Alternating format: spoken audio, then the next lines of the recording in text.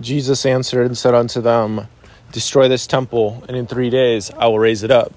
I don't know, just reading that just now, John 2:19, it just kind of hit me. It's like, man, that's powerful. Like how, obviously Jesus is talking about his resurrection.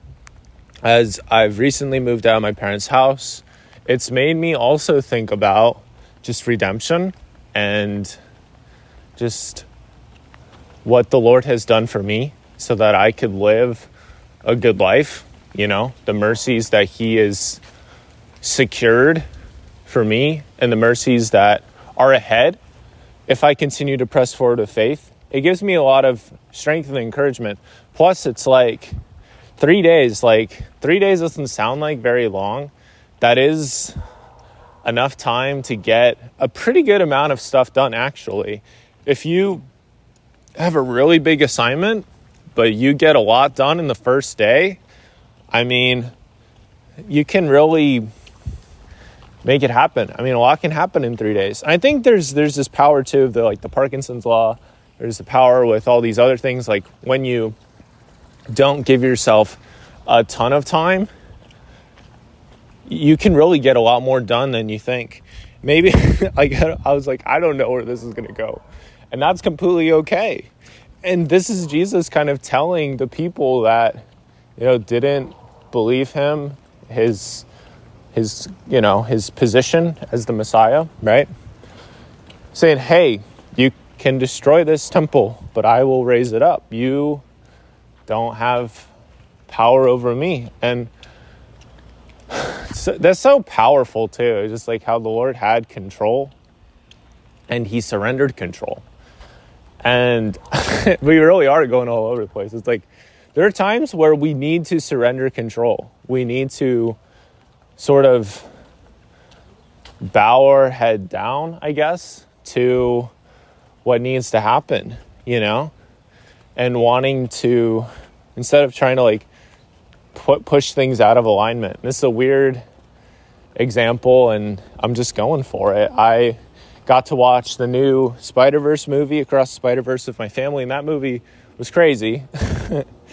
And I talked a little bit with this guy before the movie, who is to my left, cool guy. And then after the movie, we started talking a tiny bit. And I'm not going to say exactly what we talked about because that might spoil the movie a tiny bit.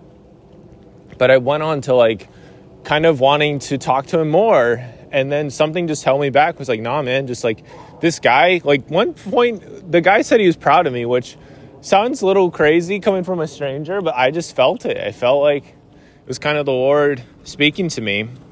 And that was really empowering and a beautiful moment. And it's just kind of that same thing. It's like, trust the plan. This guy was really just here to encourage you. You don't need to get him on LinkedIn or anything like that. It's like the ball is in other people's court. And I think that is the epitome of, at least Jesus in a lot of ways. And maybe it sounds like I'm going all over the place, and I kind of am. It's like Jesus put the ball in other people's courts. Like, hey, this is what I've done for you, and you get to choose what you will do with it. I don't know. It sort of is like somebody putting in all of the work to help you become the best fill in the blank, basketball player, whatever. And now the question, do you want to accept that? Are you going to trust him? Are you going to let him be part of that process? I think it was in high school that I really, really, really trusted him with that process of hey, I want to get better at running and I'm really slow at running. Can you help me and help me with this and help me just become a stronger force for good? And he did that because he's already suffered all the pain. So I think the real takeaway is that the Lord has suffered beyond what any man can suffer, and that he has secured promises for you, and that you can trust him, you can work with him, you can build with him.